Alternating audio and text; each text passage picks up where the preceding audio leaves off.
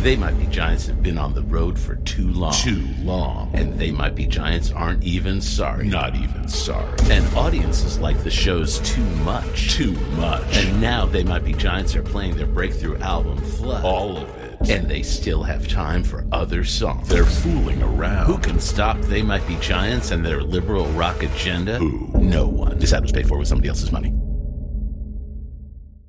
Thanks to Third Love for supporting Mueller, She Wrote. Third Love knows there's a perfect bra for everyone, so right now they're offering our listeners 15% off their first order. Go to thirdlove.com/AG to find yours today. And thanks to Rothy's for supporting Mueller, She Wrote. Have you heard about this company making stylish shoes for women and girls out of recycled plastic water bottles? Oh, and they're insanely comfortable and machine washable. Get yourself a pair today with free shipping. Rothys.com and use promo code AG. This is Jack Bryan, the co-writer and director of Active Measures, and you are listening to Mueller, She Wrote. Lucky you.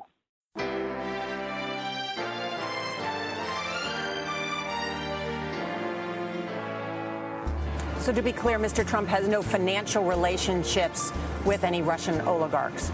That's what he said. That's what I said. That's obviously what our position is.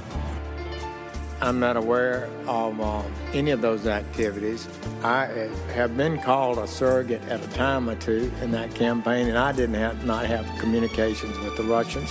What do I have to get involved with Putin for? I have nothing to do with Putin. I've never spoken to him. I don't know anything about him other than he will respect me. Russia, if you're listening, I hope you're able to find the 30,000 emails that are missing. So, it is political. You're a communist. No, Mr. Green. Communism is just a red herring. Like all members of the oldest profession, I'm a capitalist. Hello and welcome to Mueller, She Wrote. I'm your host, AG, and with me today is Jordan Coburn. Hello. Jaleesa Johnson is out today. She is feeling under the weather, so we wish her well and send her our best. We do have a big show for you this week. We have tons of court filings and hearings to cover and tons of Mueller news. And I also wanted to let you guys know that starting July 22nd, which is, a week from tomorrow, we are going to launch the Daily Beans. It's our new daily news pod. It's going to be released in the morning for you, for your morning commute. It'll be about 30 minutes, kind of much more reasonable than the hour and 45 we usually drop on you Sunday nights. We're continuing to do Mueller, She Wrote. As long as you guys continue to listen to it, it'll be here for you. And also, if you go now to patreon.com/thedailybeans, it takes you to the patreon.com/Mueller, She Wrote page, because we're doing it all in one thing. So patrons for one are patrons for the other. So you don't have to be a patron on two different podcasts. And you'll get ad-free episodes of the Daily Beans as a patron. We don't know, as long as we remain independent, as long as the show remains independent, you'll get ad-free Daily Beans episodes there. You'll get our newsletter, which will be kind of geared toward both shows. You'll get all sorts of great gifts and things. And we're going to set up a video link in here, and you'll be able to watch us record the Daily Beans. So that'll be interesting if you're interested in that. People love that. I don't know what it is, but people have asked for that. And you get that as a patron, all for as little as $3 a month. So head there, check it out. Remember, patron of one show is automatically a patron of the other. So if you're already a member, if you're already a patron of Mueller, She Wrote, you don't have to sign up to be a patron of Daily Beans. But you can get both just by heading to either patreon.com/Mueller, She Wrote or patreon.com/thedailybeans. It'll be cool.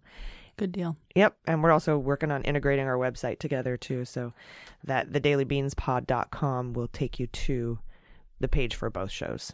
So anyway, and they'll be overlapping for a while, as long as this Mueller thing keeps going on. They keep pushing back his testimony. Yeah, they keep pushing it back. We'll be here as long as it takes. We promise. So Jordan, how was your week? It was good. I got to. What did I do? I've been working out lately, so that seems to define what's presently on my mind now. Not in a Joe Rogan way, more like in an I'm in pain constantly way. The soreness is at the foremost of my mind every moment situation. But yeah, it's been a good week. Good. How was yours? It was good. It was a lot of ups and downs with some of the court filings that we had, and then the Mueller testimony was on, and then it was off, and then we're going to be in Philly that day. And so we were always going to be in Philly that day, but then it was going to be on the same day as the Mueller testimony. And then it came out that they're delaying it till the 24th. We're still going to be in Philly, and Asha Rangappa is still going to be joining us. Oh, cool. So we'll be there, and we will see you, and we will still have plenty to talk about, I promise. Don't worry. We're not gonna get up there and be like, well, we got nothing. There's so much happening, as you will find out in today's show. But let's see. Before we get to all that, all this news, we have my favorite segment, corrections. It's a mistake. It's hard for me to say I'm sorry. Oh, I made a mistake. Okay, and the name of the guy in the mob that breaks thumbs for loan sharks is called an enforcer. Okay. That's what we were trying to find. That's the word we were trying to find. And if you aren't a patron, you don't listen to our daily updates, and you only hear our weekly episodes, you're going to hear a lot of corrections from the daily updates in here, because you're going to be like, what are you talking about? Who breaks thumbs? And that came from a daily episode. We had said Shawshank Redemption wasn't quotable, and we got so many emails we could basically piece together the entire script. Nice. That was my bad.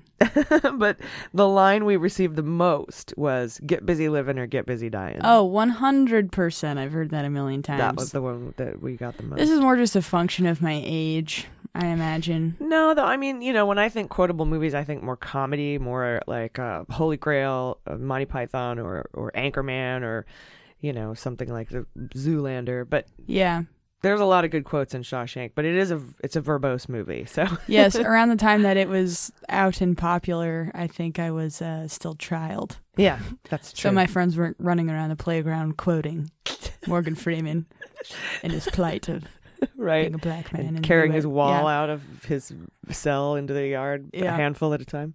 Yes. Okay, so that we got that, and then the school is Penn, not UPenn. We don't call it UPenn. No one should call it that. That's what I've been told. Go Quakers.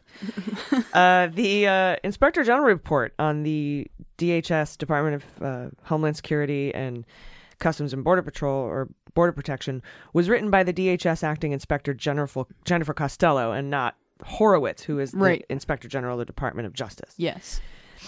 And that's it. Those are the corrections. Okay, that's all we had. Yeah, not bad. Just 3 mistakes all week that people cared about anyway.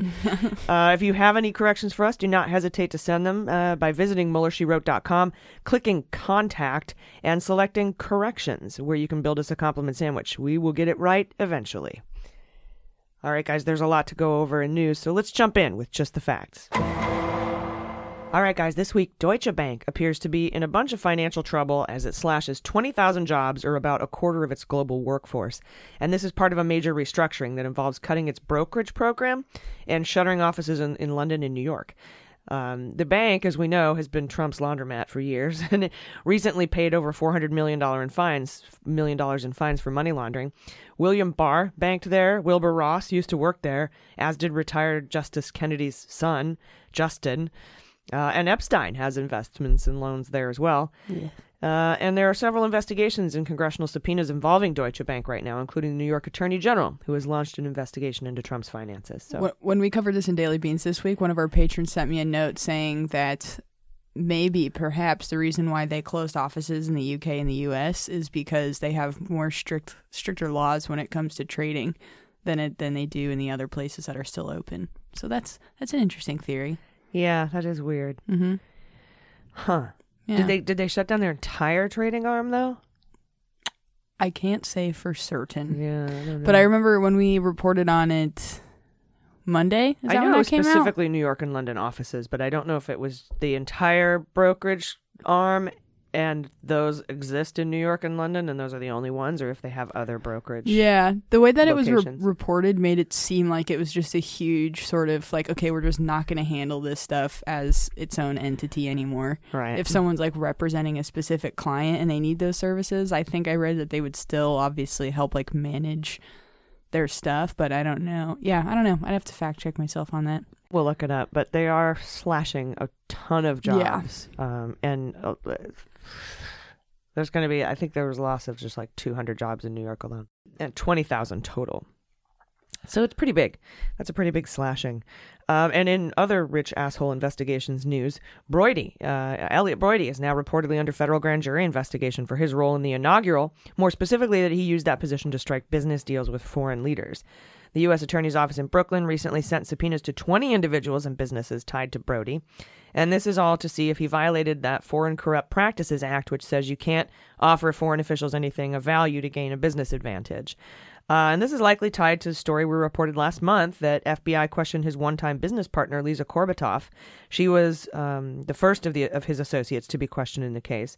And, of course, Steve Wynn, another former deputy finance chair of the RNC, who also had to resign over a sex scandal, is said to be cooperating with the feds on the matter. This is not Steve Wynn, Las Vegas Steve Wynn. It is. It is, okay. Mm-hmm. And that's according to the Washington Post. Broidy was also bribed by Jolo in the 1MDB case, where he was offered $75 million if he could get the money laundering case against him dropped. And the Broidy case is in the Southern District, which is federal, and it's overseen by the Department of Justice.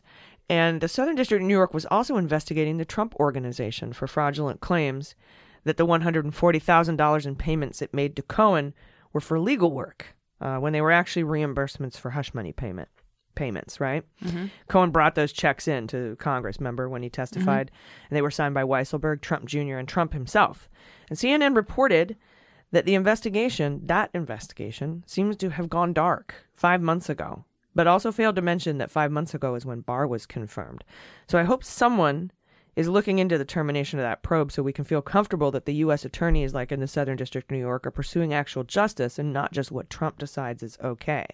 Because this whole Broidy case is in the Southern District. There's a lot going on in the Southern District of New York, and the D.C. U.S. Attorney's Office and U.S. Attorneys General all over, or not Attorneys General, but U.S. Attorneys Offices. That's Attorneys General are different than U.S. attorneys. But this falls under the purview of Bill Barr, and if this investigation into Cohen and the hush money payments in the Trump Organization was shut down, and you remember how Cohen mentioned those 3 execs, and they never called him, they never followed up on any of it.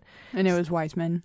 He wasn't one of the 3 that, I mean, additionally to Weissman and Trump Jr. and Trump, there were 3 other executives. It might have included Weissman too. There might have been an overlap there. I don't have the Venn diagram in front of me, but there wasn't follow-up done. And so that's just really weird. And even in Congress didn't bring those 3 execs in but it might have been because Southern District of New York was investigating. And there's no public documents on when it closed or why? No, it just seemed to have gone dark 5 months ago, according to CNN. But CNN failed to mention that that's also when Barr got appointed, February. Yeah, that would look too conjecture-y for them, I imagine. Probably a little too beansy for them. But yes. But yeah, that's where this Broidy investigation is. But that seems to be going on. And as we know, Broidy was the RNC finance chair. Okay, so yeah, when we had reported on this earlier in the week, during one of the daily things, he was like, he had something going on with a couple of Angolan officials, and then somebody from, I think, the Prime Minister of Romania, or authorities in Romania, because in recent months, federal authorities searched Mr. Broidy's Southern California office and subpoenaed records related to him from a one-time business partner and from Mr. Trump's inaugural committee. And they have reportedly asked authorities in Romania for assistance in investigating associates with Broidy worked with to win military intelligence contracts worth as much as $64 million in that country. And they charged 4 people who worked with Broidy on plans to influence the administration, including on behalf of interests in Asia and the Middle East and Europe, while the charges against the three of his associates were unrelated to their work with Broidy. Most have been asked about their relationships with him, according to several people familiar with this investigation. So all together, these steps suggest that there's mounting pressure on Broidy, and they underscore legal questions raised by his efforts to sell his access or his closeness to the Trump campaign and parlay that into having massive business advantages in the weeks leading up to the election. So this is all very fascinating. There was a great article in the New York Times about it. You should check that out, by Kenneth Vogel. Really good, really strong reporting. But I think, Broidy's close to going down. But, as I'm talking about with this SDNY stuff, I'm just hoping that it doesn't get blocked somehow by interests, a.k.a. William Barr. who now seems to be just working at the pleasure of the president when he's supposed to be working at the pleasure of us. Yep. And guys, it was a rocky week in the fight to add a citizenship question to the census. Ultimately, Trump caved and lost. But Andrew Torrez and I will talk about that in more detail during the interview. I'm excited to Stick hear around that. for that. Yeah, it's really interesting. He's got a lot of good information from the legal side of it for us. Cool. And also this week, there were a few things that happened in the Epstein case, just a couple. As we know, he was arrested and charged with sex trafficking last Saturday, and the indictment was unsealed the following Monday when he was arraigned. As we know, over a decade ago, he was accused of sexually abusing girls as young as 14, but was given a sweetheart of a deal by the U.S. attorney in southern Florida, who at the time was Alexander Acosta, who is, now, was Trump's labor secretary. We'll get to that. He spent 14 months, Epstein, on a work-release jail program, and his co-conspirators were offered total immunity in this deal. But he may have committed more crimes in more places, as investigators are now looking beyond Florida and New York, because these new charges were in New York, but they're looking in New Mexico, at Santa Fe, and his private island in the Caribbean. And he can get charged conceivably in each of those states. Yep. A spokesperson for the New Mexico Attorney General is said to be interviewing multiple people in Santa Fe who have visited the $12 million compound there that Epstein owns. And the findings from that and his private island would be sent to authorities in New York, where he pleaded not guilty on Monday. So they could either send those to charge, or they would be charged in their jurisdictions, depending on the crimes. New York Times is now reporting he may have been abusing girls as far back as the 70s when he worked as a teacher at the Dalton School. And it was Bill Barr's father who hired him for that job, even though Epstein didn't have a college degree at the time. Donald Barr is his name. A couple of days ago, Epstein's attorney presented a bail package that was stupid, saying he would ground his jets, he wouldn't fly anywhere, he'd hand over his passports, I'll wear an ankle bracelet on my dick, I swear. I'll have a babysitter, and he put up his plane, and he put up his $77 million mansion as collateral, but prosecutors were like, we're going to seize your mansion in the asset forfeiture anyway, no thanks. We already have the mansion, basically. And also, Epstein has access to over $500 million in cash and assets right now, and then currently makes about $10 million a year. So he's still a huge flight risk. Anyone with a jet is literally a flight risk. And he can flee anywhere in the world. But not only did they say no to bail in this filing that was put out, they accused him of witness tampering in the court filing. Because as we know, at the end of last November, the Miami Herald released a series on Epstein. This was 6-7 months ago. And apparently within 2 days of that article being published, Epstein paid two co-conspirators $350,000 total. Yeah. $100,000 to one and $250,000 to the other. And for those reasons, he should not be allowed bail. And, because we saw this go down in the Manafort case, witness tampering, they revoked his bail for it. Sorry, go ahead. Oh, and just that he's as recently as 6 or 7 months ago, he's been tampering with witnesses, not to mention all the way back in Florida when he hired a private eye who ran one of the victim's fathers off the road or something like that. Yeah. Did anyone ever answer our question about if witness tampering technically is only witness tampering if there's like an active case going on against someone? No, nobody answered that question. Okay, I'm curious. Because I saw the reporting say witness tampering as well, which makes me think that it doesn't have to be part of like an actual trial that's currently happening or whatever leads up to a trial for someone to witness tamper. But I see. Well, I mean, he has been arrested. And he paid these people after he was arrested?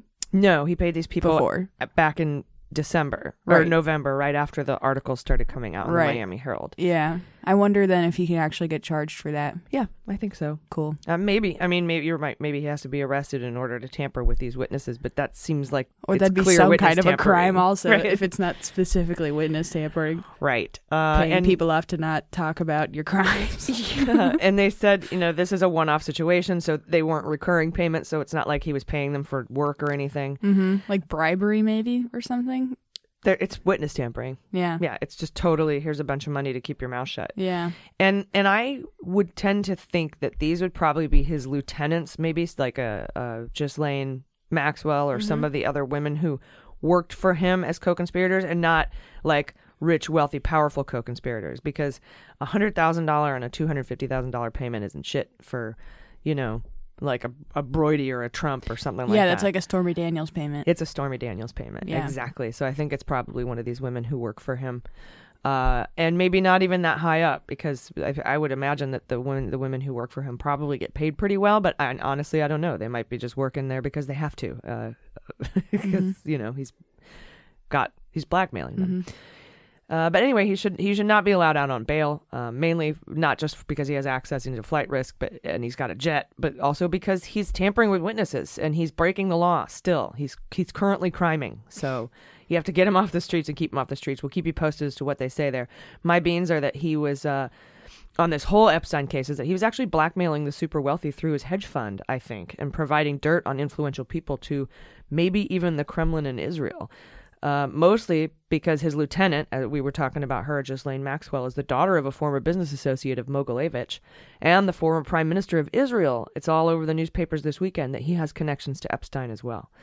And it's even possible that one of those countries is what pushed Acosta into offering the Epstein deal. As Vicky Ward reported, that Acosta told the Trump administration that, quote, Epstein was above his pay grade. And they hired him anyway as labor secretary. But as you were hinting at, he resigned this week after his press conference. He actually said he called to resign Friday and then did his press conference after he resigned. It was just a weird timing thing. I think he was fired. Trump paraded him out in front of the cameras and was like, this guy, I'm firing him pretty much, or he resigned and he's a good dude. And Acosta just sort of stood there and nodded his head like, yeah, I'm a good dude. Weird. It was a weird display. But he's gone. And that press conference was weird too. He was asked about his secret breakfast meeting at the Marriott with Epstein's lawyer, Lefkowitz is his name. And he was like, we already signed the deal by then.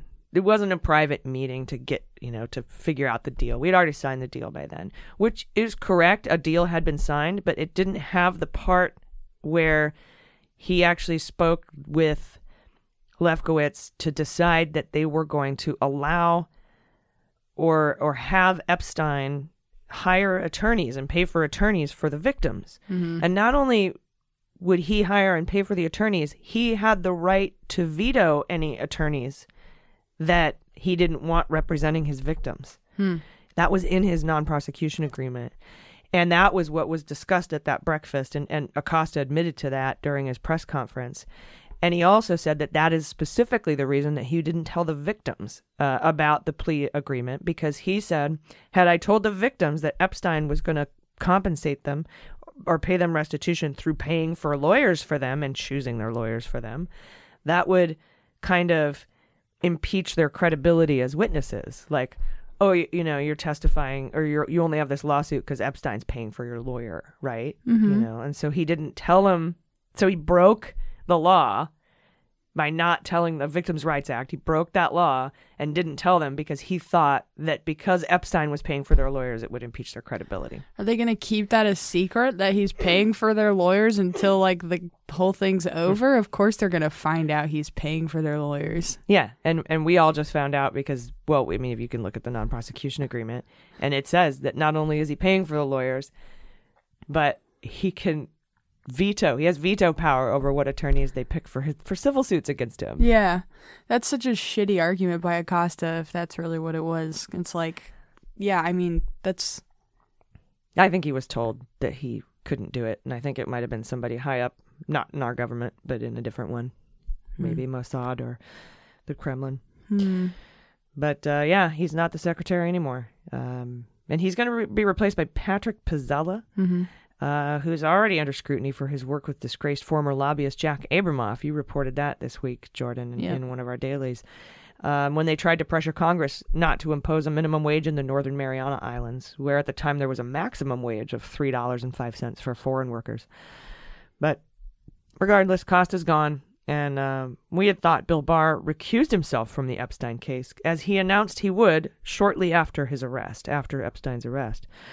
And he also did in his confirmation hearings. But after he was arrested, he said he told CNN reported he was going to recuse from all things Epstein. But then the next day, he unrecused himself from the new case, saying he spoke to ethics people who told him he didn't have to recuse from the new one, just the old one, because Barr's old law firm represented Epstein in the old case. But Barr's father hired Epstein. He should be recused from everything involving Epstein. And 100% certain, although I have no proof of this, that he said he was going to recuse himself from all things Epstein after Epstein was arrested. Trump flipped out and called him and asked him to unrecuse himself, and he did. Just like Trump asked Sessions to unrecuse himself, but Sessions did not. Right. I think you're right, because there's too many. I mean, there's already photos that exist of both of them together, and that alone could start just a huge nightmare for him. Maybe in the media. Of two together? Trump and Epstein. Oh, right. I don't know, though. His base doesn't seem to give a shit about anything like that. Oh, but he's totally connected into this. He owned a modeling agency. I think he supplied some of the girls. But, yeah, I think he is, too. So it makes sense to me that Barr was asked to be unrecused, or to unrecuse himself. Yeah, and Trump has a pattern of this is weird, that now you have a pattern of asking people to unrecuse themselves. Mm-hmm. What the fuck? So he has a pattern of asking his attorneys general to unrecuse themselves from stuff that he might be involved in. Yeah. So it seems obvious to me. Maybe it's tinfoil hat time, maybe it's conjecture, but I'm right, as we used to say. This week, the Fourth Circuit has dismissed the emoluments lawsuit brought by the Maryland and D.C. attorneys general, saying they lack standing. So only the emolument suit, the only emolument suit left is the one brought by congressional Democrats. Maryland and D.C. could ask for the case to be reheard en banc, which means in front of the full panel of judges at the Fourth Circuit, and not just the three that decided this case. But also this week, in the other emoluments case, Trump has prematurely filed an appeal, basically ignoring Judge Sullivan's ruling that discovery can go forward in the congressional Democrats' suit. Yes, that Judge Sullivan. Mm-hmm. Trump is arguing that if his finances are made public, he would suffer irreparable harm. Your Honor, I object! And why is that, Mr. Reed? Because it's devastating to my case! Overruled. Good call! So yeah, he just basically admitted that if his finances have all sorts of tragic shit in them, that would implicate him and make him look bad. So he's just totally admitted that in this ruling, or in this filing. He also says Sullivan's interpretation of emoluments is wrong, as are his views on congressional oversight, and we'll continue to follow. Okay. And we'll continue to follow the emolument stories for you as they unfold to see if this case is reheard, or if they just drop it and focus on the Dems lawsuit. Mm-hmm. And the standing might work better for the Democrats in Congress, because Congress, by the Constitution, can provide oversight on emoluments. Congress has to approve emoluments, right? So it makes sense for Congress to be the plaintiffs in this case. Might have been part of the reason. I haven't read the decision yet on why the case was dismissed from the attorneys general, but I talked to Andrew Torrez about it. It won't be in this interview, but it will be available to patrons. We're going to release the entire unedited interview for patrons, because we talked for a good 20 minutes about emoluments, and he gave us a lot of really important, legal, factual advice on this. And I have my feelings, but he has, rules. Legal feelings, yeah. Because I'm like, no, it's because it's Congress, right? He's like, sort of, and then he goes over the two different kinds of emoluments with me, and he walks I didn't even know there were two. Yeah, he walks me through the whole thing. So check that out if you're a patron. Also, Annie Donaldson handed in her written answers. She was supposed to come in and testify, but she didn't to the judiciary because she was pregnant. And she beats Hope Hicks' record for refusing to answer. Because Hope Hicks refused to answer 155 questions, but she hit over 200 on some kind of made-up privilege. As we know, Hope Hicks invoked the imaginary absolute immunity privilege, but Annie Donaldson used constitutionally based executive branch confidentiality interests. Whoa. Executive branch. More words. So wait, let me read that again for you. Constitutionally based executive branch confidentiality interests. That was her made-up imaginary immunity. Did she say that whole thing every time she didn't answer a question? Yeah, well, she typed it out because they were written answers. She did type it out, because I remember, when Hope Hicks testified, Nadler, after the fourth or fifth time of her spiel about he's like, you don't have to say it every time. Just say objection. Have a code word. Right. Just give us the high sign or whatever. Yeah. But Annie was writing her answer, so she wrote them over 200 times. She wrote that. She did tell the committee that Richard Burr called the White House and leaked targets of the investigation to them. She remembers that happening. Burr needs to step down as the head of that, of the Senate Intel Committee, I think, personally. Yeah. He should be removed. Yeah, they have been doing one of the most bipartisan investigations, so I give him some credit for that. So it is technically the most bipartisan investigation of all the committees. Yeah. But still, I'm all for getting the GOP out of it. It would still be a GOP-led committee, but yeah, somebody but would any take his of place. them, Yeah, any of them gone, even if they're replaced for some reason, is It might still be a satisfying Tom thought to me. Cornyn or something terrible. So I mean, we might just be better off with Burr there. Andy Donaldson provided some of Mueller's most compelling evidence in the obstruction volume for her multiple contemporaneous notes that she kept. The Judiciary Committee, she's, by the way, Don McGahn's chief of staff, like main right-hand girl Friday. The Judiciary Committee also issued 12 subpoenas this week. A lot of them are folks who never worked for the administration, so they can't use that weird blanket immunity, although they'll come up with some other imaginary immunity, I'm sure. And some of these people include Pecker and Howard from the Inquirer, or American Media, Inc., Keith Davidson, former lawyers to Stormy Daniels and Karen McDougal, who I think was in cahoots with Cohen, and Lewandowski also. But there's a lot of folks who worked for or are still working for Trump in this group of subpoenas, including Kushner, Sessions, Rob Porter, and Mike Flynn. So the news is saying kind of, oh, he's trying to go around the immunity thing by having people who weren't in the administration. But there's a lot of people who were in the administration. I think what they're trying to do is they're just trying to get every single person that is involved in this on record, subpoenaed as denying subpoenas. Probably they have to deny them twice so that they can just file a huge, like, one giant contempt lawsuit. Mm-hmm. And we'll see what happens. And speaking of contempt, even though Pelosi is still fighting opening an impeachment inquiry, it appears she wants to vote next week on Tuesday to hold Barr and Wilbur Ross in criminal contempt so she can enforce the subpoenas in the 2020 census citizenship case. As I say, that vote will take place Tuesday, according to Steny Hoyer, Majority Leader in the House. Let's see. Trump's narrative against the investigations into him hit a road bump this week. This is all, for going back there, Jim Jordan, Matt Gaetz, Trump, all the Trump supporters are harping on the oranges of the investigation and the Carter Page and spying and all that other stuff. And they seem to have Bill Barr on their side now, but they hit a road bump this week because the Inspector General, Horowitz, grilled the author of the dossier, the dirty dossier, as Trump calls it, Christopher Steele, and found him to be very credible. And this is one of their biggest sticking points. It's a bullshit argument, but this is one of Trump's major arguments, is that the Steele dossier was used to get a FISA warrant to spy on the Trump campaign. And that's wrong for 800 reasons, because first of all, the FISA application was over 800 pages and the Steele dossier is like 17 pages long. And it was used as part of to get the FISA warrant to surveil Carter Page, who has been a Russian asset 2 other times in his life, 2008 and 2013. We've got it on record. And Carter Page left the Trump campaign before the FISA warrant was put in to look into him. So it's like 9 ways wrong. And now that they're actually, Horowitz, who's the Inspector General under Trump, he's an Obama holdover, is saying, now he's a credible dude. He's credible. They had been conducting a probe, like I said, into they've been doing this for over a year. Michael Horowitz has been looking into it.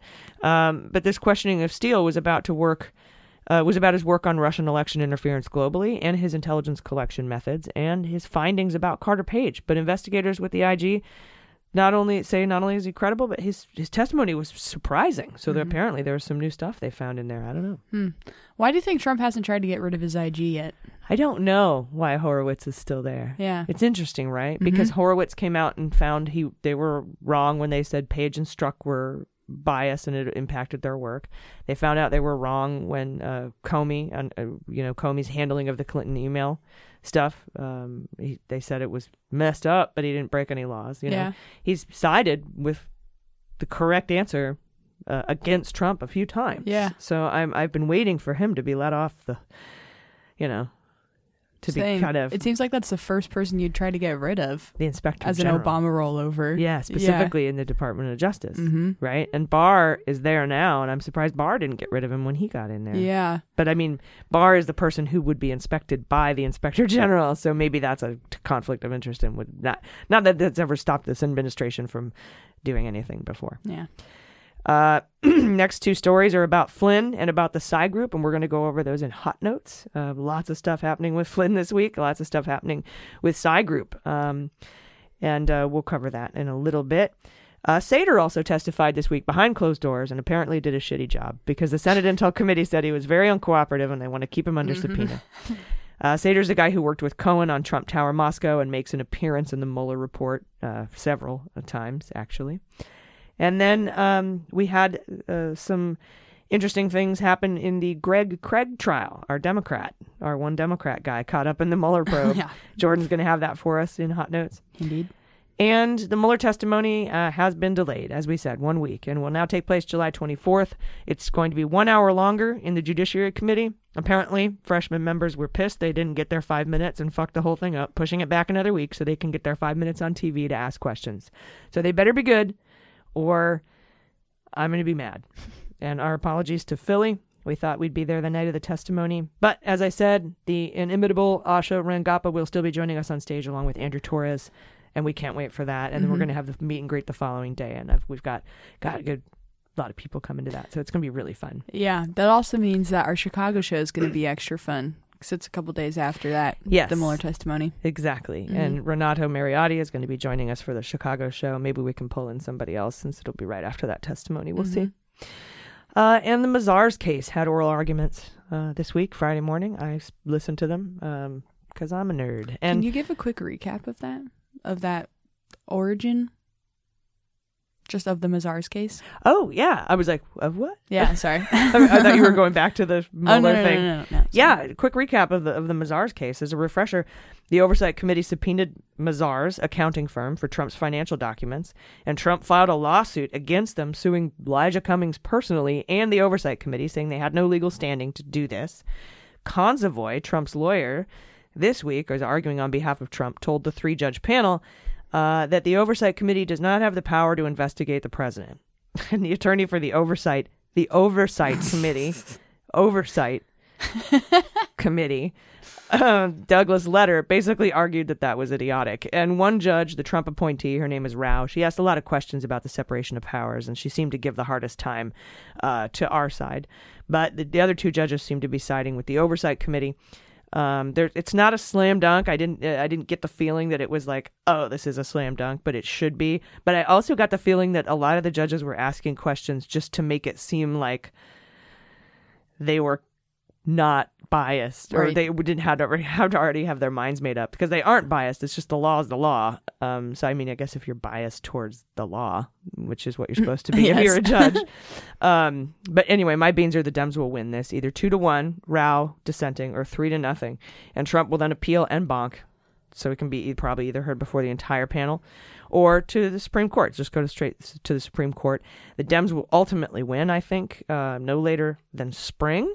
And you can hear Andrew Torrez and I posit about it during the interview in a little bit. So stick around for that. Yeah, I say keep pushing it back, and then when it comes out, it'll be like high time for election season. Yeah, I think it'll probably come out sometime around the spring, sometime maybe early next year. I don't think they'll get it before the end of the year, but they could get it in August session. We don't know. We'll see. Yeah. But it's fast tracked, so Mazars. And that was a whole friendly subpoena too, if you recall. Yes, I do remember that. Because the Oversight Committee is like, hey, we want these documents, and Mazars was like, we're all cool to hand these over. These are our documents; they belong to us. Even though Consovoy, Trump's attorney, argued in court, these are Trump's financial documents, and the Douglas Letter, who is the Oversight Committee lawyer, is like, there's no such thing as accountant privilege. You can't claim that. These documents belong to a third party. We're subpoenaing the third party. They've agreed to hand them over, and they asked for a subpoena so that they could basically go to Trump and say, we wish we could have helped you out, bro, but they gave us a subpoena. That's kind of what the friendly subpoena means. So we'll see how that ends up. I'm really confident it's going to still come down on the side of the Dems, even if it goes up to the Supreme Court.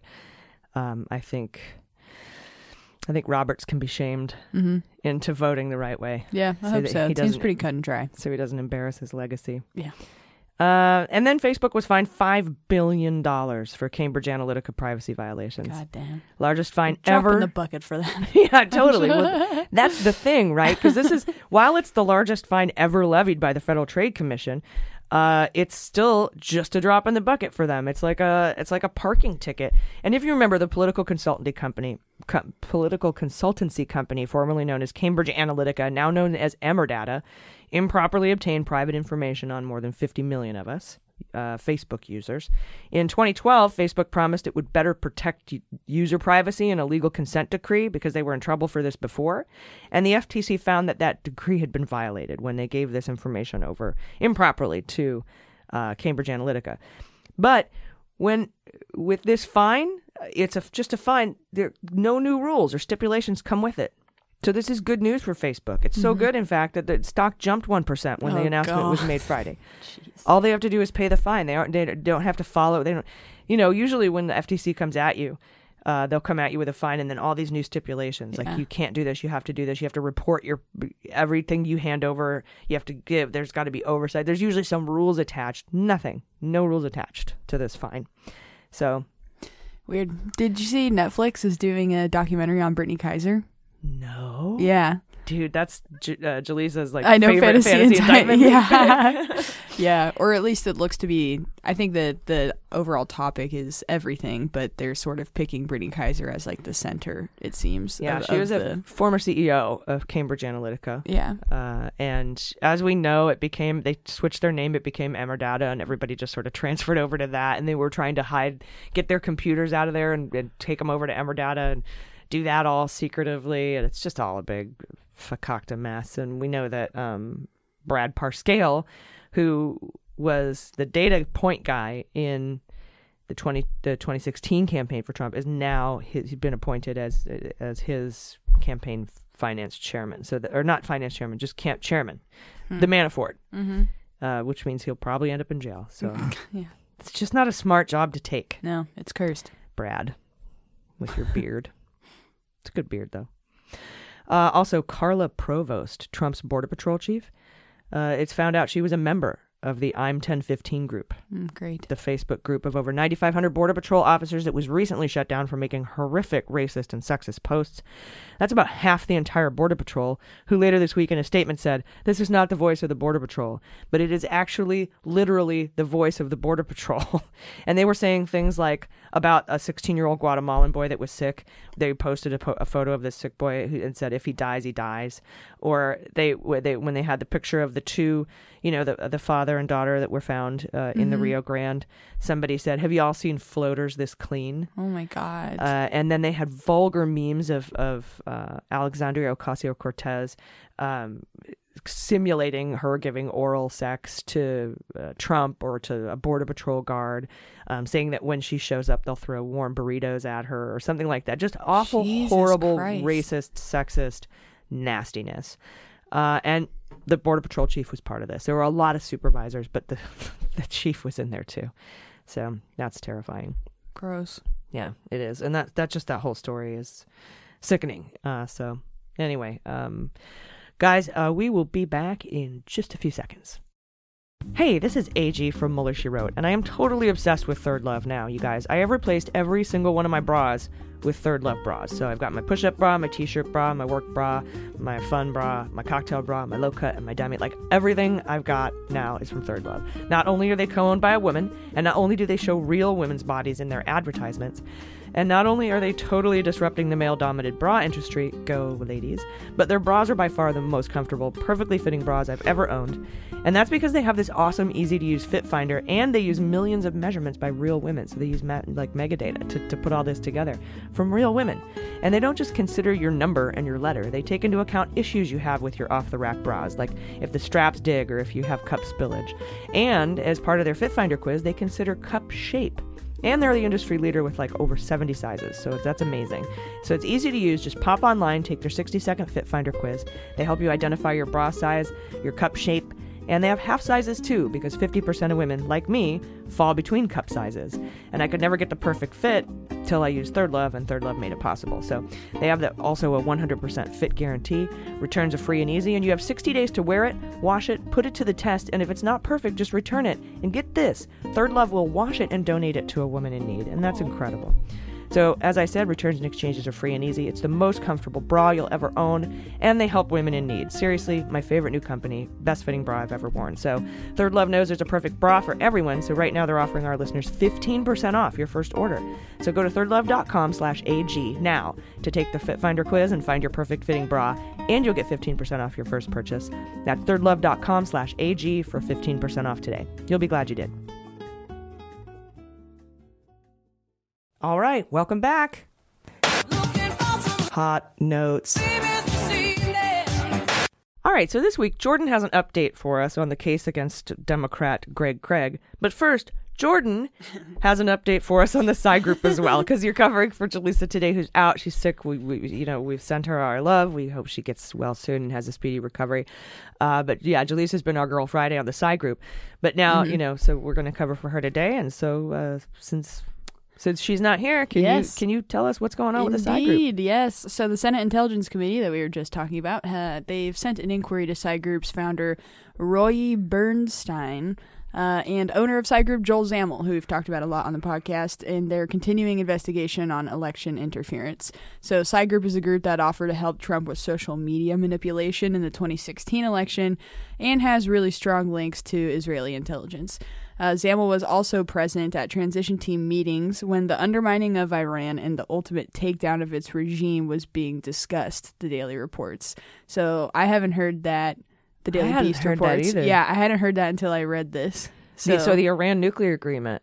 Yeah, apparently he was there talking with, also Eric Prince was a part of those meetings. Yeah, because I remember that they had targeted the two guys who wrote the Iran deal, basically, and they were Obama guys, and they were getting like death threats and stuff like that. I remember reporting on that, but I didn't know Zamel was a part of those discussions too. Yeah, so it looks like there's a lot to be discovered. So that's going to be a new focus for them, I imagine. I don't know if that information is new, that the Daily Beast is just reporting that, or if they already had that information. Yeah, I never heard of it, and we usually don't miss stuff, but so I'm thinking it's new, but that's just my ego saying, "Oh, if I've never heard of it, it's new." Yeah, but there's a lot that we haven't heard of. So, but once again, we thought the entire Mueller report was going to be mostly shit we'd never heard before, and it's everything we reported on. Mm-hmm. So there was only so far, going, word by word, step by step, page by page. In the first volume, there's only been a couple things that were new to us. But this could be an old reporting that we just didn't pick up on. Definitely. Pretty big deal, though. Bannon was there, too, I read. So it's yeah, and these guys were all part of that August 3rd, 2016 meeting, which the author of Proof of Conspiracy and Proof of Collusion, 2 books, really outstanding books, Seth Abramson, has dubbed the most important part of this entire investigation was that August 3rd meeting. That's when they talked about the social media manipulation campaign that Zamel put together. There was a couple of different proposals. Apparently, they said they didn't use any of them, but George Nader, who's been arrested for child pornography and was given partial immunity in this case, not the child pornography case, had paid Zamel $2 million after Trump won the election because they didn't use their products. That's a lot of. They have like a idea deposit. That's a lot of money, and it's after Trump won. Yeah, very weird, very weird. And they were offering help effectively to any sort of power that had any interest in taking down Iran. So Saudi Arabia, the person that wound up being ultimately blamed for Khashoggi's murder was involved in those talks as well. Yeah, so. It's a pretty big deal. It's a pretty big deal. And then we've got Soriano, this mystery British guy who's worked with Israel, Psy Group, Wikistrat, Black Cube. He's just in the middle of everything. Yeah. And he's got connections to all of them. And there's some really great reporting out from Forensic News that's run by Scott Stedman. You should check out. I think he tweeted about it. I retweeted it. So go to, if you want to check it out, at Mueller She Wrote on Twitter. And see what he's writing about with Soriano, because he's been questioned by the Senate Intel Committee along with Zamel and that Roy guy.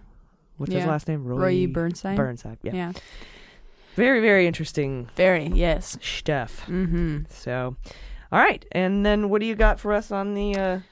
Our Democrat. Yeah. One Democrat guy who broke the law. He had a hearing in court. Yes, he did. This is a pretty short update. So on Wednesday, the judge in his case granted a motion by his defense attorneys to keep the jury from hearing about Greg Craig's efforts to get Manafort's daughter a job at his law firm when Craig was working on that whitewash paper on behalf of Ukraine, or what happened in Ukraine, and they're essentially the Timoshenko thing, trying to say that she should have been in prison, I think. Yes, exactly. And so Judge Amy Berman Jackson said that I find the probative value of the evidence to be quite minimal. It's hard to characterize it as much more than an effort to go after the defendant's character in general, end quote. So they're not going to allow that to be seen by the jury. Could be prejudicial, and I think said they already have They definitely said it was prejudicial. Like, they already have enough evidence to show that he was willing to do what Manafort asked. 100%. That's exactly what she said. She said there's already so many other things. She said, basically, I believe in you to bring the court something else that's not so blatantly just trying to be like, well, he did this. Yeah, look at this dick. Yeah. Yeah. But I don't know. I think it's understandable that that's a toss-up, right? Because offering someone's family member a job that has other implications outside of just being like, one time I saw him push a homeless guy, or it's like, it's not like it's a complete non sequitur. Right. Yeah, that's true. It is connected. Yeah. But not enough. Not in a way that she thinks is consequential enough. Yeah. So, but his trial set to start August 11th. Yeah. So we will be following that. Yeah, and I also think he wanted to strike a line from his indictment, and she refused to strike that line. Something bad about him. Man, he's a criminal. Yep. But basically he was working with Manafort and Van der Swan and Skadden Arps on this whole whitewashed report thing, and he failed to register. Yeah. As a foreign agent. And I know, too, one of the counts, I think, against him, or one of the things they're examining is how much he, peddled that report. And it looks like they're not going to really have too much to accuse him for on that front of actually doing anything outside of just, presenting it. Yeah, which is still lobbying. Right. Technically. Right. And he is a lobbyist. He shouldn't have worked for Manafort. Yep. All right. Thank you for that update. Yeah. All right, Flynn. Flynn. As it turns out, the most cooperative Mueller witness is a fraud. You remember how they're like, we gave him offered no jail time because he cooperated early, he cooperated often, he was just such a robust cooperator. Well, he's a pile of shit. Back at the beginning of June, we got the news that Flynn was firing his lawyers and replacing them with other counsel. And most folks speculated this was simply a money-saving move since most of his case was over and there's only sentencing left to go. But having just gotten released the voicemail of Trump's lawyer dangling a pardon to Flynn's lawyer, and that flag and eagle gif message fiasco to Matt Gaetz after he trashed Mueller on Fox, and then again after Barr was nominated, I thought that the reason he was switching lawyers was because he was trying to back out of his plea deal. And a lot of folks thought I was being a little tinfoil hat about that. But when we found out who his new lawyer was, none other than Sidney Powell, folks started to change their tune about that, right? So she's a right-wing nut job. She's a Mueller hater. She was called the special counsel's. She called the special counsel's office "Creeps on a Mission," and she even bought creepsonamission.com and sells Creeps on a Mission shirts. Yeah.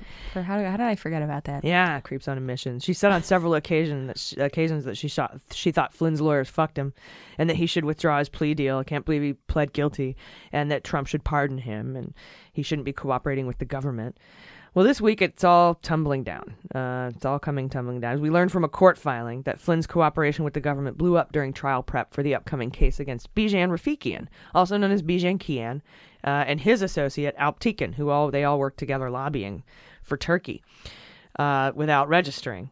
And Bijan Kian and Flynn owned a lobbying firm, and they failed to register as foreign agents when they lobbied for the Turkish government, on behalf of the Turkish government, to the United States. And Flynn wasn't charged with that because a part of his cooperation agreement with the government. He was only charged with one count of lying to the FBI when he covered up his chats about sanctions with Russians and Turkey. So he was only charged with lying to the FBI and was recommended 0 jail time. by Mueller. And as part of the agreement, Flynn admitted to failing to register as a foreign agent with regards to his work with Bijankian and Alptekin on lobbying on behalf of the Turkish government. Well, now he's saying that he didn't intentionally lie on his FARA forms, on his registration forms, and that his old lawyers messed them up and he didn't know what he was signing. And this has led to the government pulling Flynn as the star witness in the Bijankian trial, saying they no longer trust what he says and he's not a credible witness anymore. And they say they have tons of documentary evidence and can win the Bijankian trial without him. They can win the case. But he's been removed as a cooperating witness and reclassified as a co-conspirator. And not only does this dumbass move, now this opens him up to being charged with breach of plea. And he could also be charged with all the stuff he wasn't charged with as part of the cooperation, like not registering as a foreign agent. But he's pissed off Judge Sullivan enough already, who delayed his sentencing in a hearing last December when he called him a traitor to the United States and asked the lawyers if they'd considered treason charges, and told Flynn he doesn't want him to sentence. You don't want me to sentence you right now. You should go forth and try to cooperate some more. Because even though Mueller recommended 0 jail time, Sullivan was seeming like he was going to put him away. He was going to put him behind bars, asking about treason, saying you know, shit all over my flag. He was mad, right? And then he tried to get them to release the Kislyak conversations, but the government objected and Sullivan agreed. But he did release the Dowd voicemail. But after the government removed Flynn as a witness and changed him to a co-conspirator, Sullivan then ordered both sides to file a brief saying, how is this going to affect our D.C. case? And the government responded saying they don't know how this could change or impact Flynn's sentencing in the D.C. case and asked for a delay in the sentencing until after the trial. It seems they want to see how everything's going to shake out. Like, is he going to fully back out, or what's he going to do? But why after the trial, I don't know, because he's not going to be in the trial anymore. But Flynn filed his response to that and said he's fully cooperating. He's lived up to his cooperation. He's completed his cooperation. He's satisfied his cooperation, and he's continuing to cooperate, and this shouldn't affect his D.C. case at all. And they also asked for a delay in sentencing. But he's not cooperating. Yeah, you can't have it all, dude. Yeah, that's exactly what she wants. She wants to say he is cooperating, but he's not going to testify, and he's the government's calling a co-conspirator and not a witness, not a cooperating witness. But even though Sullivan is pissed, Flynn and his lawyers might not care, because they might have either been promised a pardon or expecting one, just as Dowd promised in the voicemail that he left for Flynn's lawyer. So they're saying that his lawyers messed up his paperwork. And Mueller is forcing Flynn to lie and is now retaliating against him for it. Retaliating? By recommending no jail time? Yeah. And check this out. Are you ready for sabotage? Oh, yes.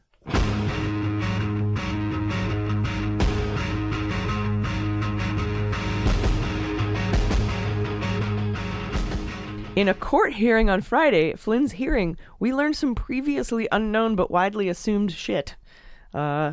That we had, that he was actually doing secret work for the government of Turkey because of his relationship with an ongoing presidential campaign. Prosecutors wrote to Bijankian's lawyer that the government was in possession of multiple independent pieces of information relating to the Turkish government's efforts to influence the U.S. policy on Turkey and Fethullah Gulen. Gulen was the cleric guy that they paid $15 million to kidnap. Tried to pay Flynn $15 million to kidnap and extradite on his own, not through the government. Including just Liam Neeson style. Yeah, Liam Neeson style. And this included information relating to communications, interactions, and relationships between Akeem Alptekin and Michael Flynn, and Akeem Alptekin's engagement of Michael Flynn because of Michael Flynn's relationship with an ongoing presidential campaign, without any reference to the defendant of FIG, which is the lobbying group, Flynn's lobbying group. Sidney Powell responded, saying she had no idea what the government was talking about, and the whole thing smacks of desperation. Whatever it is, it can't be new information to the prosecutors, and they had it when they recommended no jail time. And as we've said in our recent filings, this can only be retaliation for his refusal to answer a question the way that they wanted. That's a lot more than, that's like not cooperating anymore is not answering a question the way they wanted to. Right. Like the question being, do you want to cooperate still? Or he wanted to cooperate still, but they might have pulled him off of the cooperation because he's not a credible witness. Yeah. But yeah, that's fair, I guess. He wasn't like, screw you guys, I'm explicitly not cooperating anymore. But by answering them that way, it was the way to get it out. Yeah, it was the way to do that. So Flynn's lobbying group contracted with Alptekin to smear Gulen in the U.S. on behalf of Turkey, which required them as lobbyists to register under the Foreign Agents Registration Act. And we learned that Flynn has more ties to Alptekin than previously thought.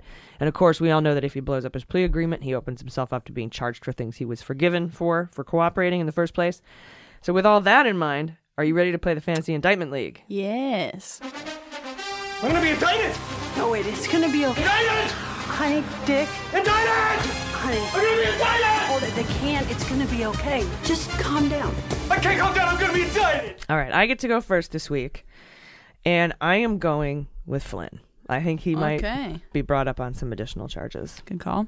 I'm going to go Soriano. I think that they're going to start looking into a lot more stuff that they didn't look into as much before. For sure. He was on my list this week, too. Nice. I'm going to go with the inaugural. Okay.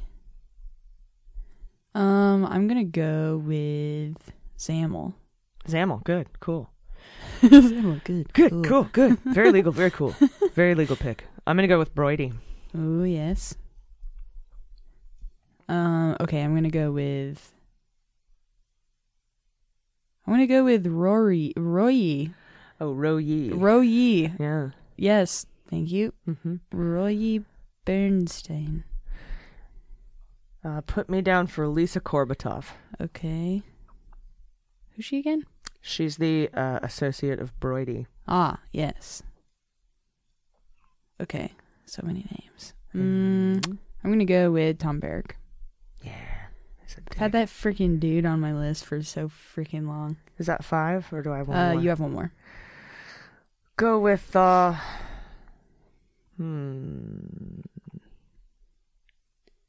Pecker. All right. I've selected Pecker. And I will do a rando. Noise. Okay. Cool. And that's the Fantasy Indictment League. Yeah, there we go. Post your picks. Go to the Mueller's Friends of Justice Facebook page. That's our closed group. If you're a patron we'll allow you in. And you find the post that's in announcements. It's usually pinned there, and you can pick your 5. And you can pick whichever 5 you want. You don't have to not pick who we picked. Yeah. We want you to use our picks to make you, inform your picks. So check that out. And if you're not a patron, be one. And you'll be one for the Daily Beans too. And that's going to be ad-free episodes for you. And maybe video. Maybe we'll do dances. I don't know yet. It'll be great.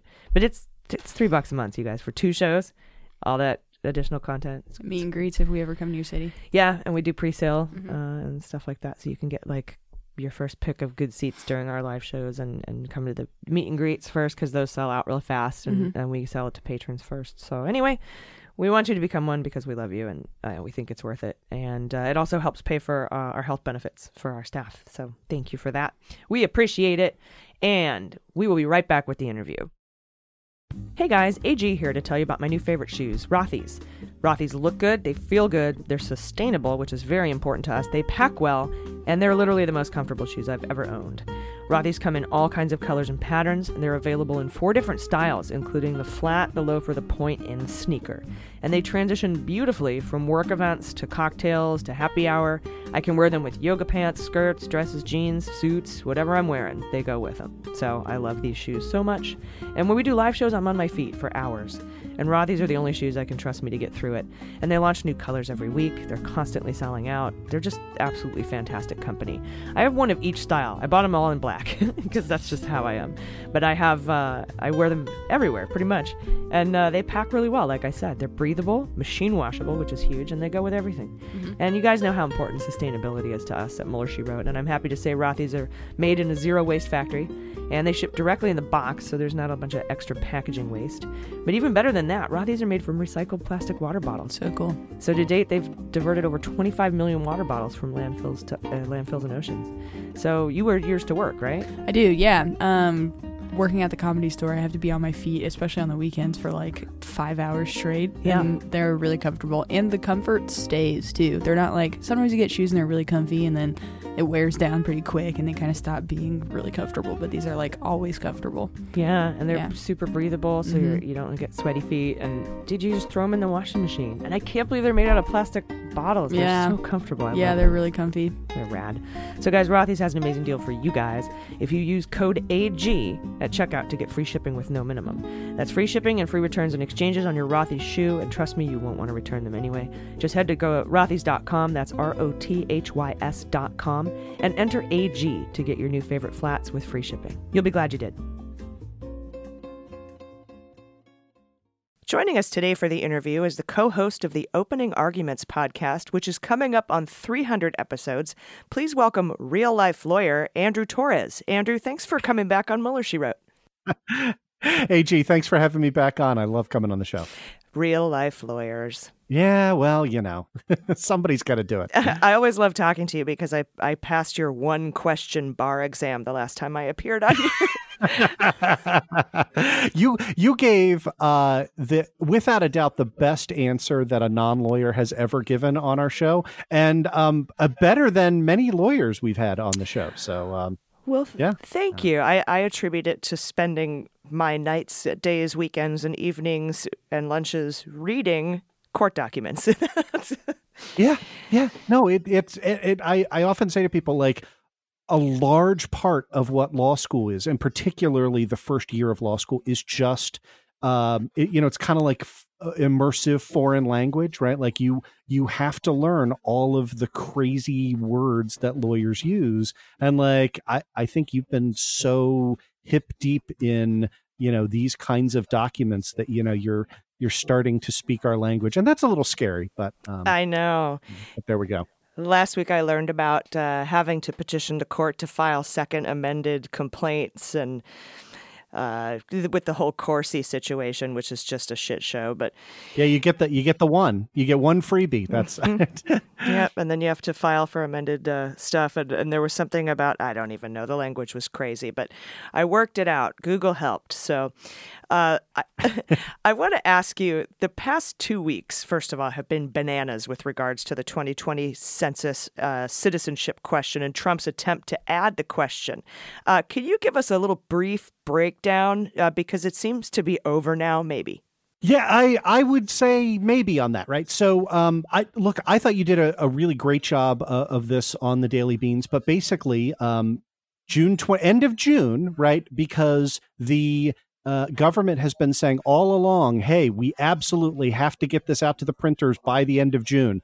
They've represented that in 2 separate cases, right, in both New York and in Maryland, all the way up to the Supreme Court. The Supreme Court, end of June, super narrowly, in an incredibly fractured opinion that I would wager every amount of money I have, it's not that much, but still, that this was going the other way until the Hofeller docs came out. Right. Like when you read the decision in the Department of Commerce versus New York decision, it does not say what a lot of people have reported. You guys reported this correctly, but, a lot of people were saying, oh, look, it's a win. Since, citizenship question can't be on the census.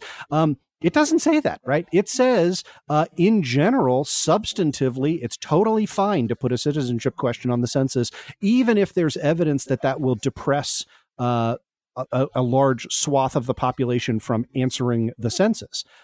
What it says is, but, at the very, very end, we're kind of, we managed to shame John Roberts into thinking that, all right, when a document says in capital letters how to advantage Republicans and non-Hispanic white people, that maybe that was just enough to shame Roberts into not signing on with the opinion. I firmly believe it was going to go the other way until the Hofeller docs came out. The Hofeller docs are not a part of the Supreme Court opinion.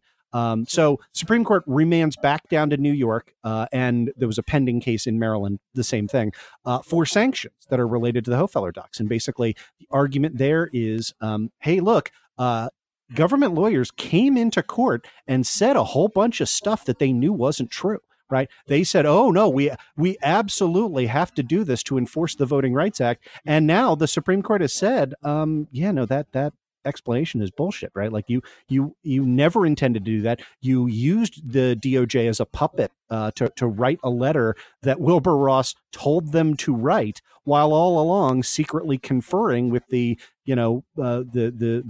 puppet master of gerrymandering, this guy Thomas Hofeller, to rig the census to advantage, again, Republicans and non-Hispanic white people. And you can sanction lawyers for lying about stuff. So that's what was kind of left to resolve.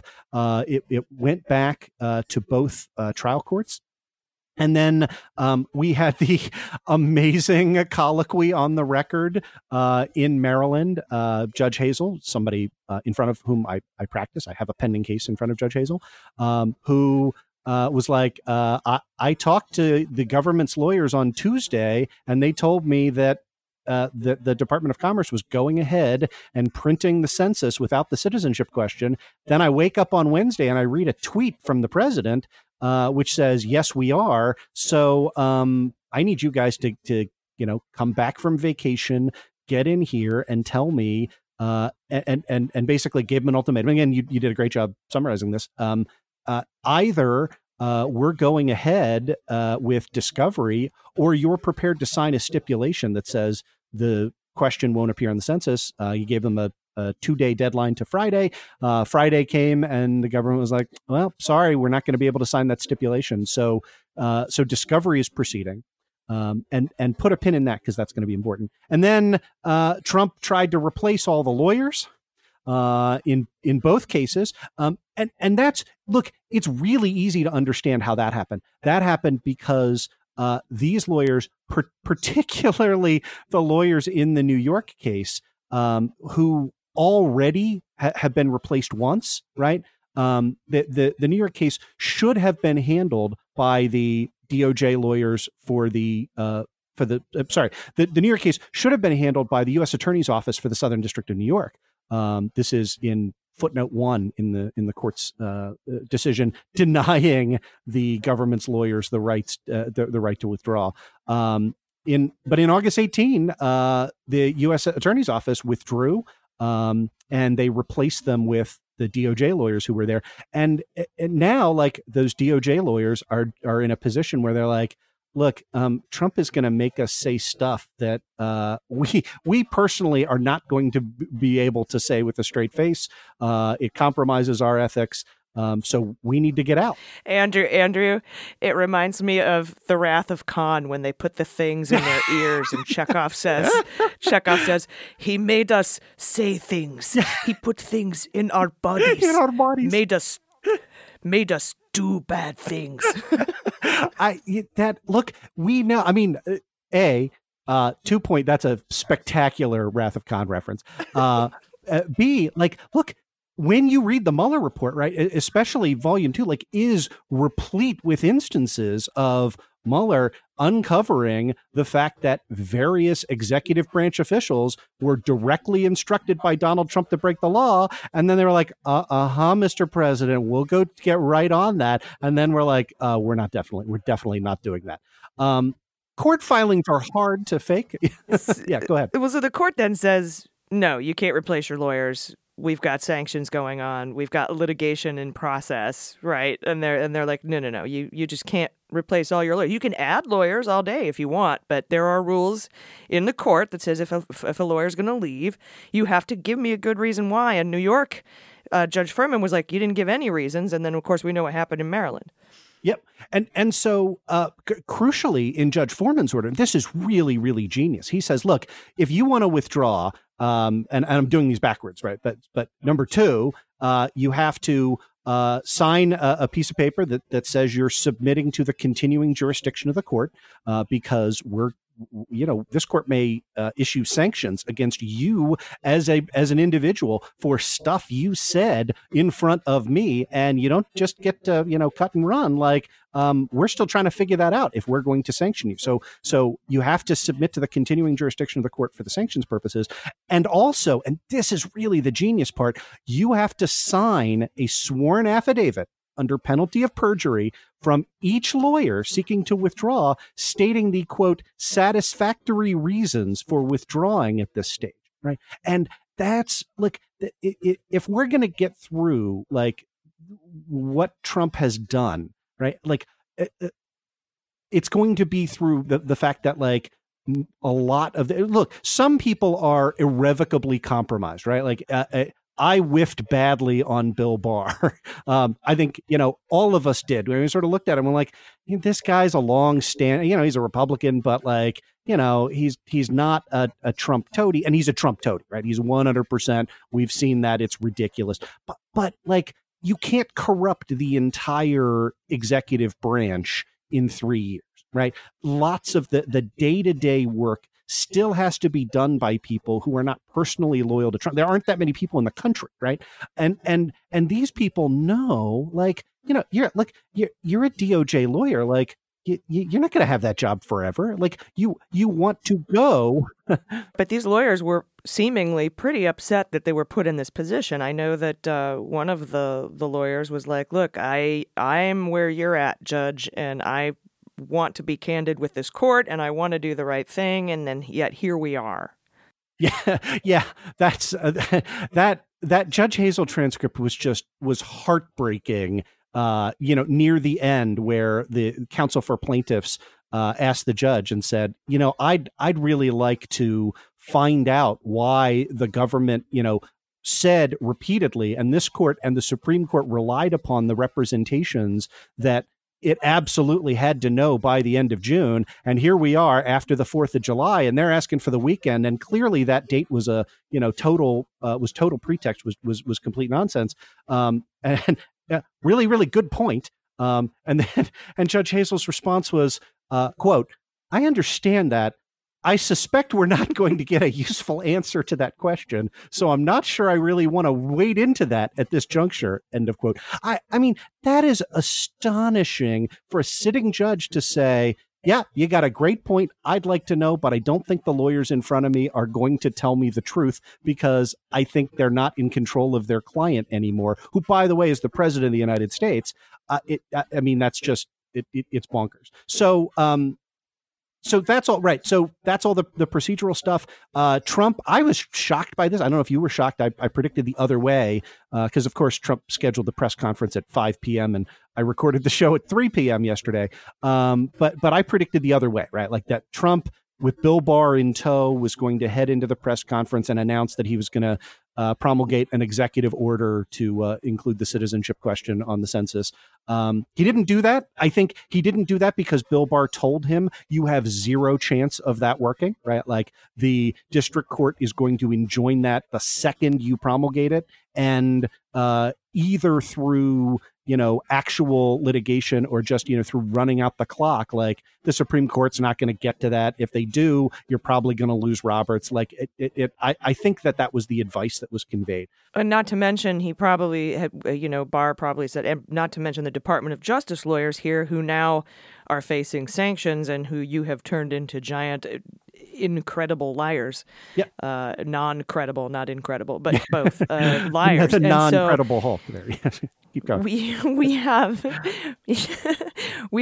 no case, right? And he caved. I was surprised too. I thought he was for sure gonna just make an executive order or a presidential memorandum or whatever the fuck he does, right, to say we're gonna put this. I thought for sure also they were printing the census with the question on it, or at least maybe two versions of it, just in case. I'd be interested to see if that went down. I would be very interested to see if that went down. That will be like, that kind of discovery is potentially relevant to the sanctions motion. So hopefully plaintiffs' counsel in New York and Maryland will ask that question, because if they do, I think they would be entitled to an answer and to documents and to copies, right? But let's not, take our eye off the ball. Like, look, this is good that we were able to stop them from hijacking, from a plan that would weaponize the census to hijack districts in Democratic states and convey them over to red states, right? Like literally taking votes away from people, seats away from individuals in Congress by encouraging underreporting.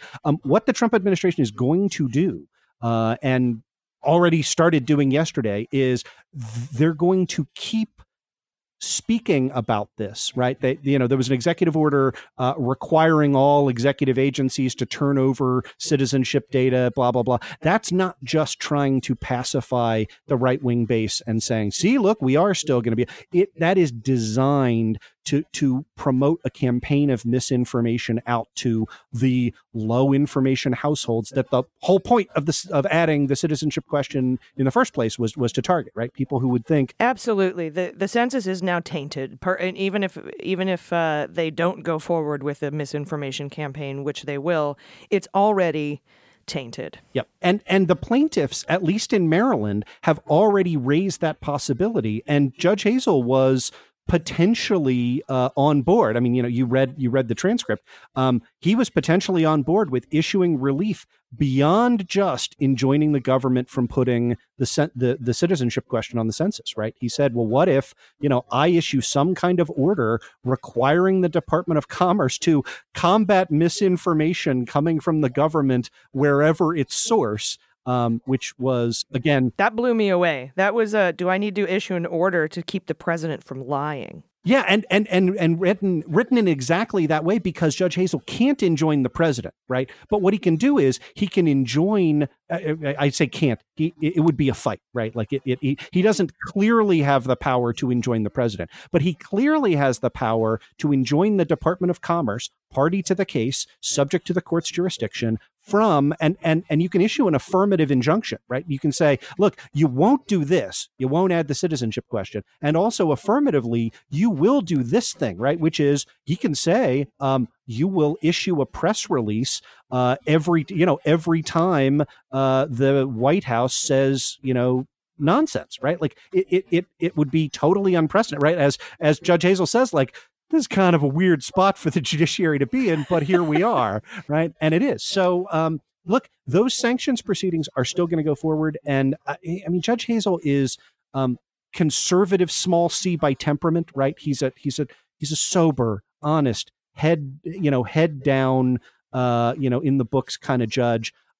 He might say, all right, like, this is it. We've got it. The government has admitted defeat. We're done. But I suspect plaintiffs' counsel will ask him to revisit the question of, you got to protect us from disinformation. So still stuff worth watching and still a fight worth having. Yeah, it's not over by a long shot. So we'll obviously be keeping everyone apprised of that.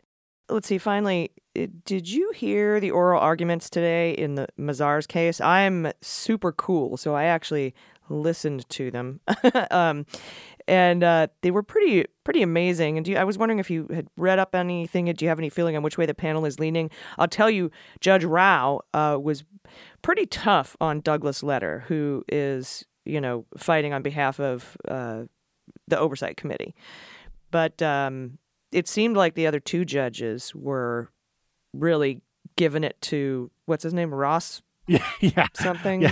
Consovoy.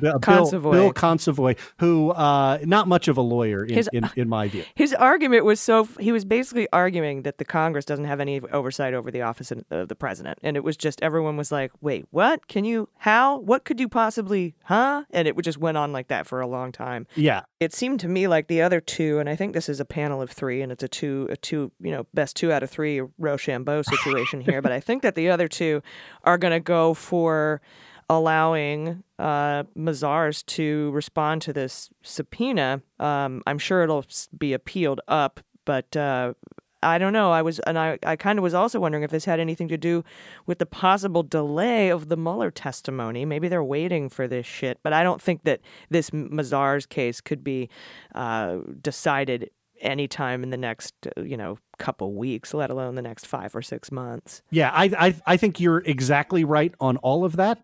So yeah, I don't think it has anything to do with delaying Mueller. Your read is entirely correct. The panel, it's a 3-judge panel before the DC Circuit. The 2 judges, Titel and Patricia Millett. Titel was a Bill Clinton appointee, Patricia Millett an Obama appointee. Pretty reliably, I mean, not crazy leftist, but like pretty reliably liberal judges. Naomi Rao, this is a Trump appointee, Federalist Society goon, and an activist.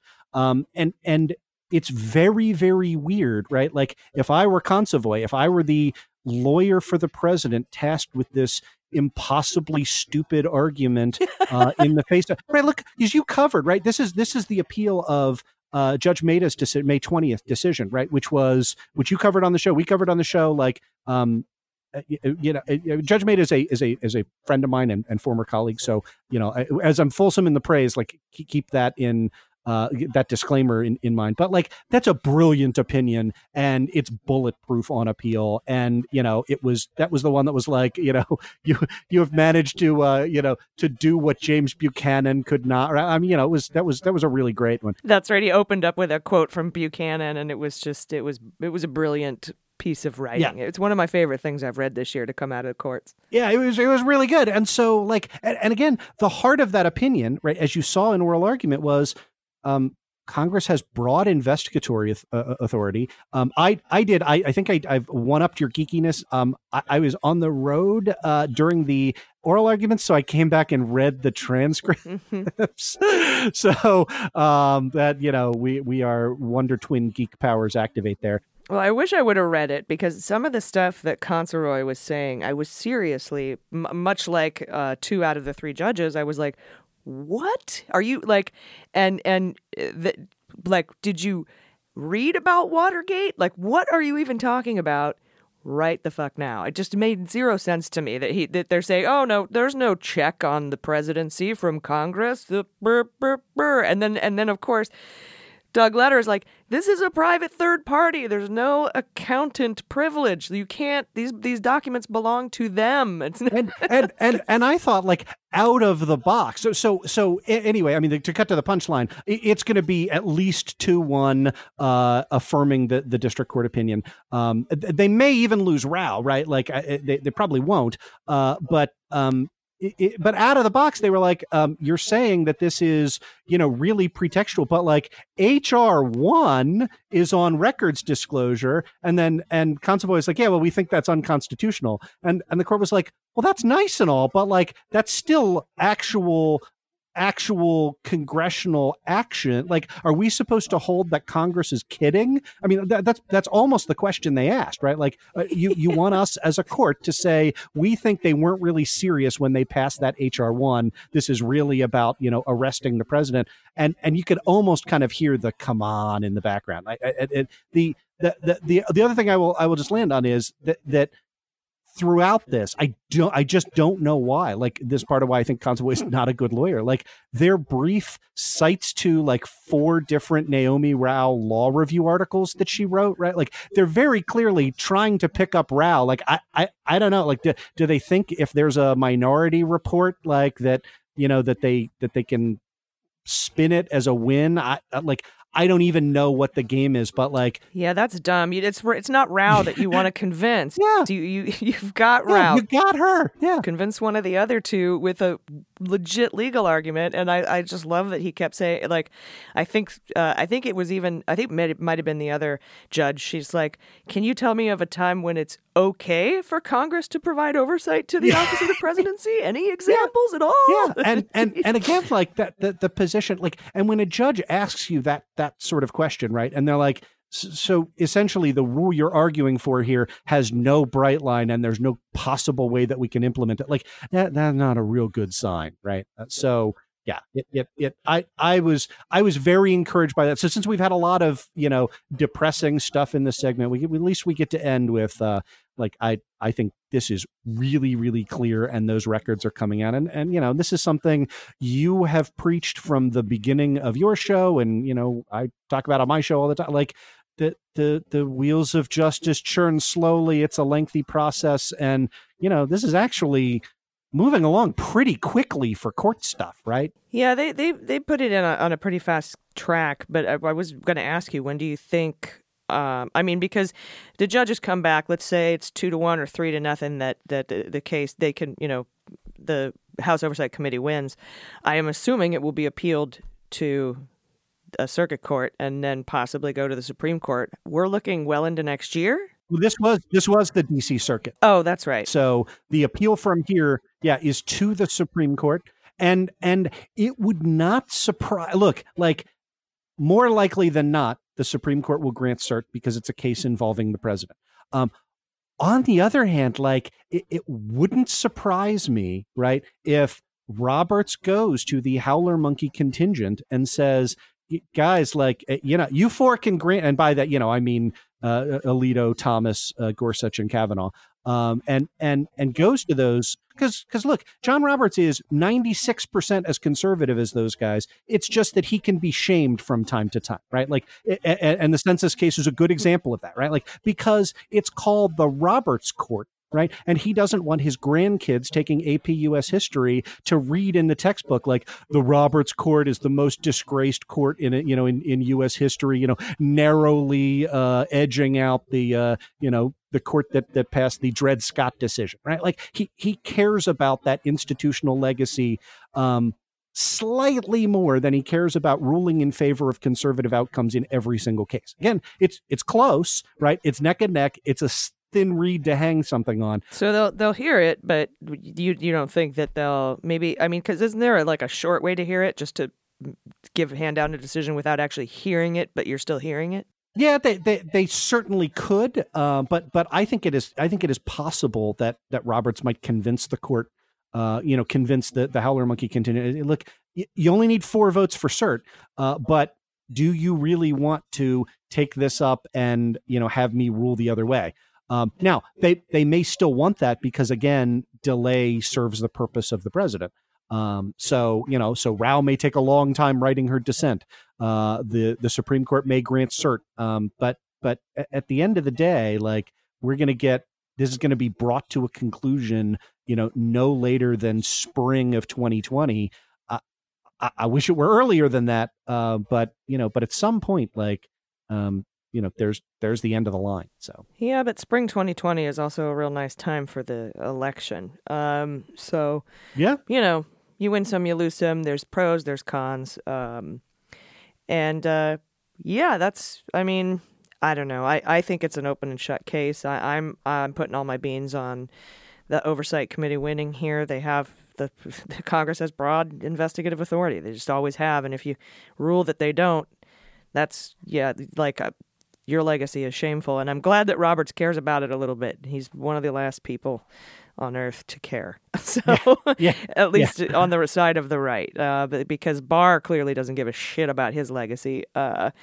So we'll see what happens. But that I've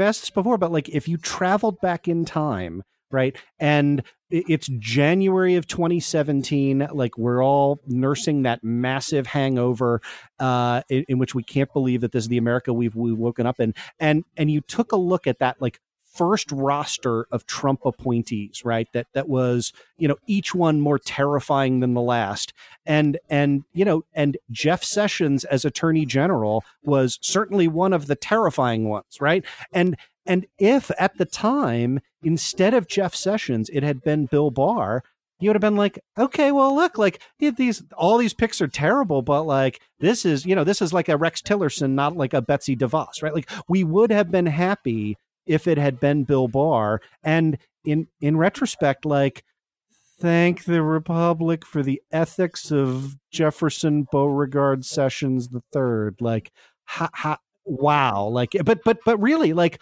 had Barr been AG, like, he wouldn't have recused himself. There would have been no Rod Rosenstein. There would have been no Mueller. Like, yeah. So, everybody thank the ethics of Jeff Sessions. That's hard to do. I have to bend over backwards to do that. Yeah, no.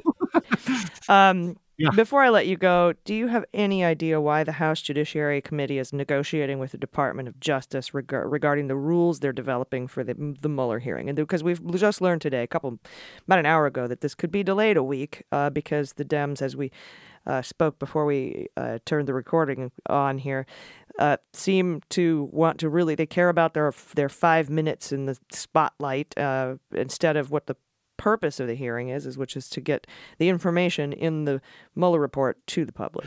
Yeah. So this is another classic example of, like, you can give Democrats the football on the 1 yard line, and they want to draw up some like super complicated passing play instead of like just diving over the goal line. Oh my God, you're right. The Democrats are playing Marty ball. Yeah, you're exactly right. Yeah. They're Marty Schottenheimering the country right now. You got beast mode. You got 4 downs. All you have to, anyway. It's crazy. What they should do is what the Republicans did in the Kavanaugh hearings. Bring in a prosecutor and yield all of your time to the prosecutor so that the prosecutor can, with 2 hours under his belt in a very lawyerly way, get Robert Mueller to say the stuff that's in the Mueller report, right? Because I honestly believe that would be transformative, right? Like the Mueller, I think you and I sort of share the feeling of like, we got this bombshell Mueller report, and like, because it's long and Republicans can't read, like it hasn't made an like, that's nonsense, right? But when the guy who wrote it is on the stand and you're like, hey, so can you tell me, like, can you just read this portion of the Mueller report out loud? And then he reads it out loud, like that would have a huge effect, right? But no, the Democrats are going to do their stupid, everybody gets 5 minutes because our freshman congressman on the House Oversight, or the House Judiciary Committee, needs an opportunity to grandstand for 5 minutes, despite the fact that, they're a former hockey player and know less about the law than, is left on the grounds from, it's going to be a nightmare. And Mueller doesn't really, he said out loud, like, he doesn't want to testify. He's not a pithy guy, right? Like he's not a James Comey type, right? Who Comey knew how to work the press, and knew how to give pithy answers. Mueller is just a lawyer, right? Like, and as you've seen from this interview, like lawyers are long-winded and we meander and like we don't make pithy points and we're garbage and like and look, even if he wants to, like, these 5-minute sessions are going to be like preliminary question, and then Mueller's going to give a wandering answer for 4 minutes and 52 seconds, and then time's going to be up. I'm really disappointed, and hopefully some folks coordinate to come in to like make sure that just like some basic questions get asked and answered. So look, like, getting the question, did you intend for Congress to make the decision, or did you intend for the Attorney General to exonerate the president? That's a good question to ask, right? Because I think Mueller will say, I intended for Congress to make that decision, right? And that will be big, right? Just saying, like, if the individual were not, I want to make sure, Mr. Mueller, I'm reading this correctly. If the individual were Donald Smith instead of Donald Trump, you would have recommended an indictment in this case, right?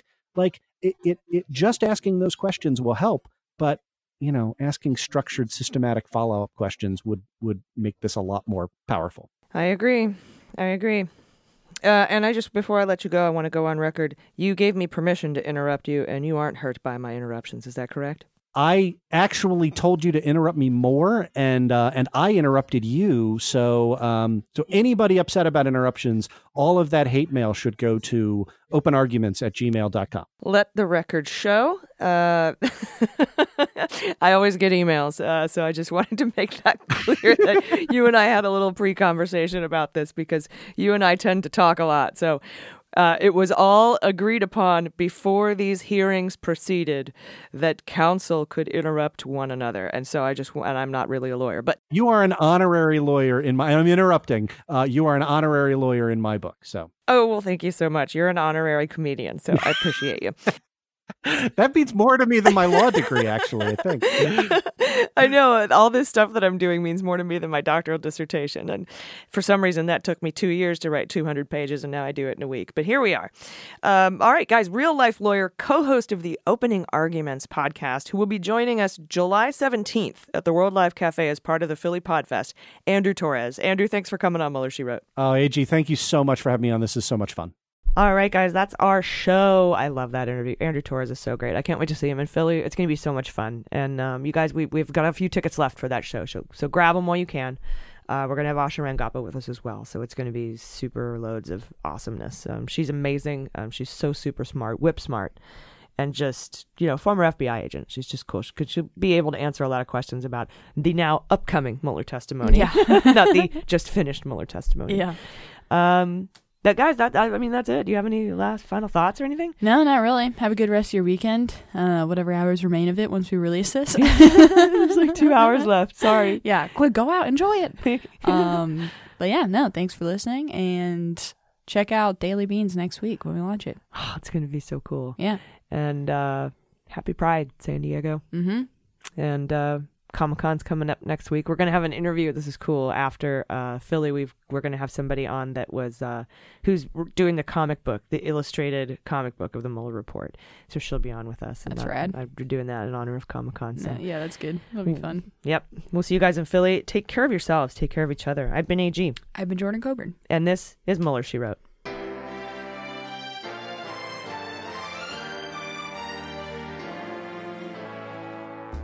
Mueller, She Wrote is produced and engineered by AG with editing and logo design by Jaleesa Johnson.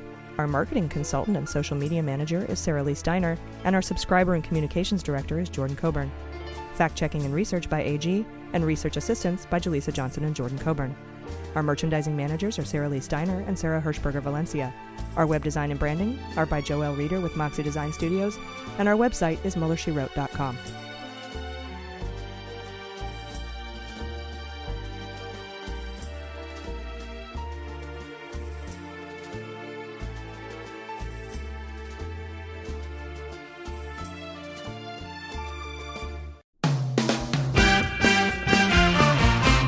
Season 4 of How We Win is here.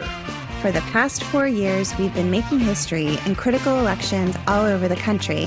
And last year, we made history again by expanding our majority in the Senate, beating election-denying Republicans in crucial state house races, and fighting back a non-existent red wave. But the MAGA Republicans who plotted and pardoned the attempted overthrow of our government now control the House, thanks to gerrymandered maps and repressive anti-voter laws. And the chaotic spectacle we've already seen shows us just how far they will go to seize power, dismantle our government, and take away our freedoms. So, the official podcast of The Persistence is back with Season 4. There's so much more important work ahead of us to fight for equity, justice, and our very democracy itself. We'll take you behind the lines and inside the rooms where it happens with strategy and inspiration from progressive changemakers all over the country. And we'll dig deep into the weekly news that matters most and what you can do about it with messaging and communications expert, co-founder of Way to Win, and our new co-host, Jennifer Fernandez-Ancona. So join Steve and I every Wednesday for your weekly dose of inspiration, action, and hope. I'm Steve Pearson. And I'm Jennifer Fernandez-Ancona. And this is How We Win.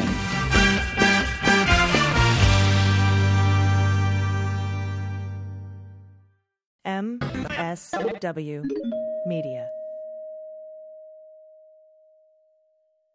Hi, this is John Cryer, and I am hosting a new 7-part true crime podcast called Lawyers, Guns, and Money that'll challenge everything you think you know about U.S. covert operations and presidential misconduct. From Jack Bryan, the director of American PSYOP, comes the incredible true story of John Mattis, a newly sworn-in Miami public defender in the 1980s who has found himself completely in over his head. I step off the plane, and there is a van with a couple guys with Uzis. And one of them in broken English said, "Welcome to Bogota, John." Mattis's first felony defendant has been arrested for having a machine gun and tells Mattis a dangerous secret. He was shipping arms into Central America on behalf of the CIA. As a first-time lawyer, I want to act like I know what I'm doing. But with the help of a Colombian drug smuggler... How much money the CIA raised by hitting up drug dealers? A lot of money, millions of dollars. An Alabama mercenary... They were prepared to die to the last man. I saw this in them. I saw the fire in their eyes. And they made me their war chief. And a newly elected senator, John Kerry, We are looking at allegations of drug running, gun smuggling, conspiracy to commit murder and murder itself. He'll fight to free his client. The judge said, show me in a courtroom how we were at war.